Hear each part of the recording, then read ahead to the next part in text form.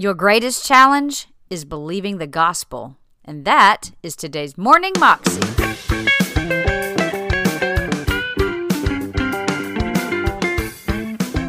Welcome to the Morning Moxie Show. I am your host, Alicia Sharp. And today on the show, we have Judah Smith. And by the way, today is our 100th episode, and so I'm so excited that God has just been so faithful through all of this. But Judah is talking about how Jesus was loving Barabbas while he was on the cross, and it is absolutely phenomenal, the amazing love of Christ. I just spent 3 or 4 days in prison with a bunch of amazing women, and it was just so awesome to show them the love of God, because these are people who are outcast by society, and that's what Jesus does. He loves the outcast. He loves the people who no one else loves, and he goes to them and seeks them out. He's not about looking all prestigious and perfect and being a certain way. He loves you right where you are, and he loves everyone right where they are, and we have to be his instruments of his love to everyone around us, not being judgmental, not looking at them in shame and in scorn, but loving them and helping them right where they are. Here's Judah. We see the story of Jesus going to the cross, and everything seems to kind of be hand in hand. And then there's this one character that seems to interrupt the narrative. His name's Barabbas. We don't even know much about him except that he's a murderer, a leader of an insurrection, a rebel, and why he's even mentioned, sometimes I'm not so sure. It's like, what? This is about Jesus going to the cross. So in this moment, Pilate thinks, I hold the destinies of these 2 men in my hand. I know the Jews have a tradition that on a holy day, I will release one of the prisoners on death row. Pilate stands on this audacious stage, who now presents Jesus, Son of the living God, versus Barabbas, the thug and rebel. He says, all right, who do you want?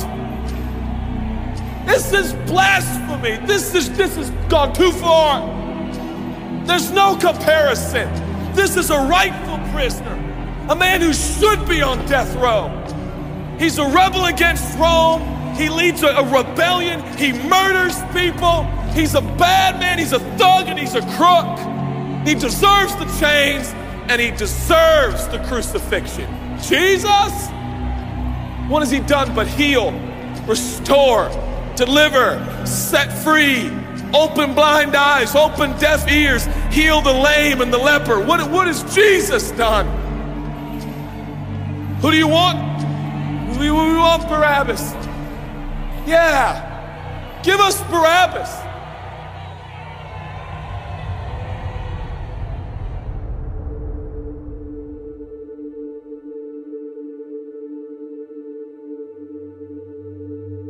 People say, give us Barabbas. The Roman soldiers come up and they put the key in and they unlock Barabbas from his chains and shackles. And he walks down the platform, welcomed by all of his thug friends. Yeah, the people love me. Yeah, that's right. I don't even know who this Jesus guy is, but all I know is my people love me.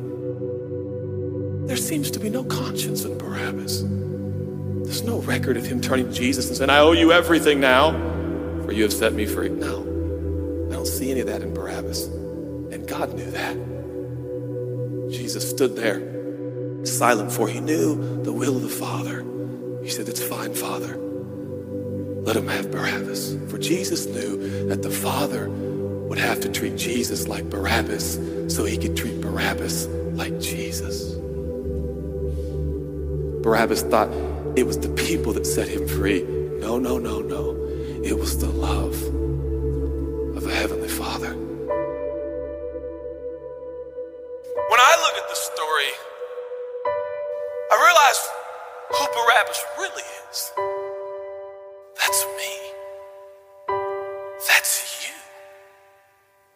That's us. And I felt, I was reading this the other day, and I felt God speak to me. I love Barabbas. I love him. But God, he's bad, man. I love him. And I wanted him to go free. But didn't you know that he probably would have never acknowledged the free gift? Yeah, but I love Barabbas. While we were still sinners, Christ died for us. God God sent his son for Barabbas, even the one he knew would walk away from Jesus and his free gift and never come back. He loves him. And the nerve, the gall, and the audacity of believers to think, I got saved by grace, but now that I'm in this deep, dark place of bondage, I better work hard to get myself out. What? That's the opposite of the gospel. Are you bound? Are you held under the power of this temptation, this sin, the sexual urges? Do you feel like it's controlling you? What are you going to do? I'm going to shake myself free. Stop it! No, you won't. You're no match for the powers of hell and the urges of sin and sexual temptation. You will not overcome it, and you will never overcome it. You'll just be another statistic. There's no answer within yourself. Your own marriage, your own goodness, your own discipline, your own devotion will not save your marriage and will not save your kids. There's only one.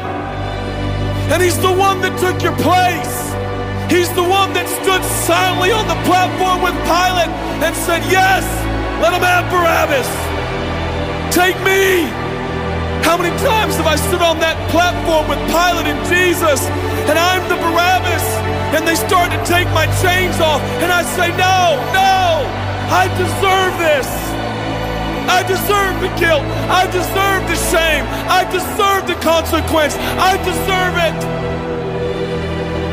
Jesus seems to look at me and say, no, son, let me have it. Let me have your sin. Let me have your pain. No, God, I did it to myself. I deserve it. My marriage won't make it. This is what I deserve. I deserve divorce. I deserve poverty. I deserve sickness. I deserve it all. No!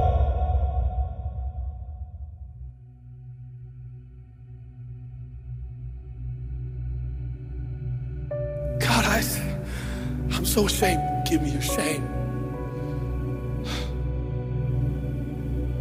But God, what if I do it again? I'll still be here. Oh, God, I don't want to hurt you. I love you. I don't want to do this anymore. Give me your sins, son.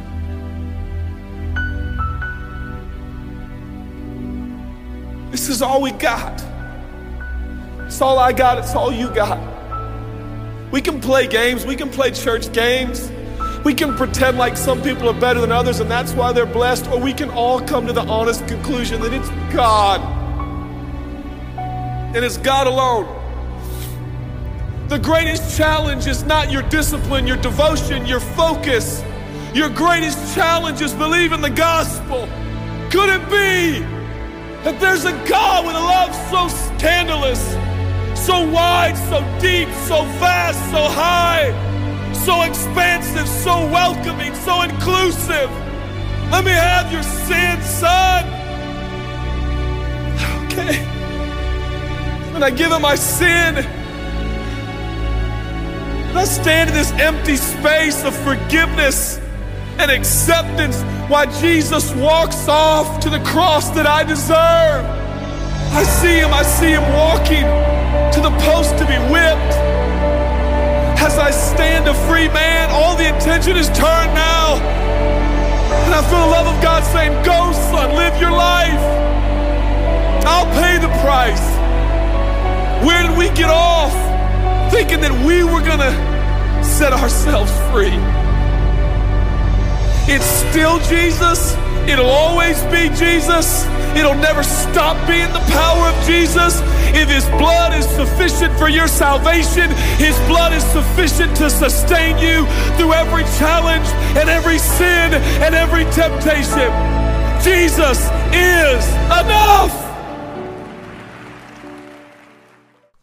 That was Judah Smith, and you can find that clip on YouTube if you search under Judah Smith, Jesus Was Loving Barabbas. You can also find out more information about him at his church website, thecity.org. Well, that is all I have for you today. I hope you've enjoyed this 100th episode, and if you love this or like it, share it with a friend so that they can be encouraged as well. and I will see you again tomorrow for Testimony Tuesday. God bless.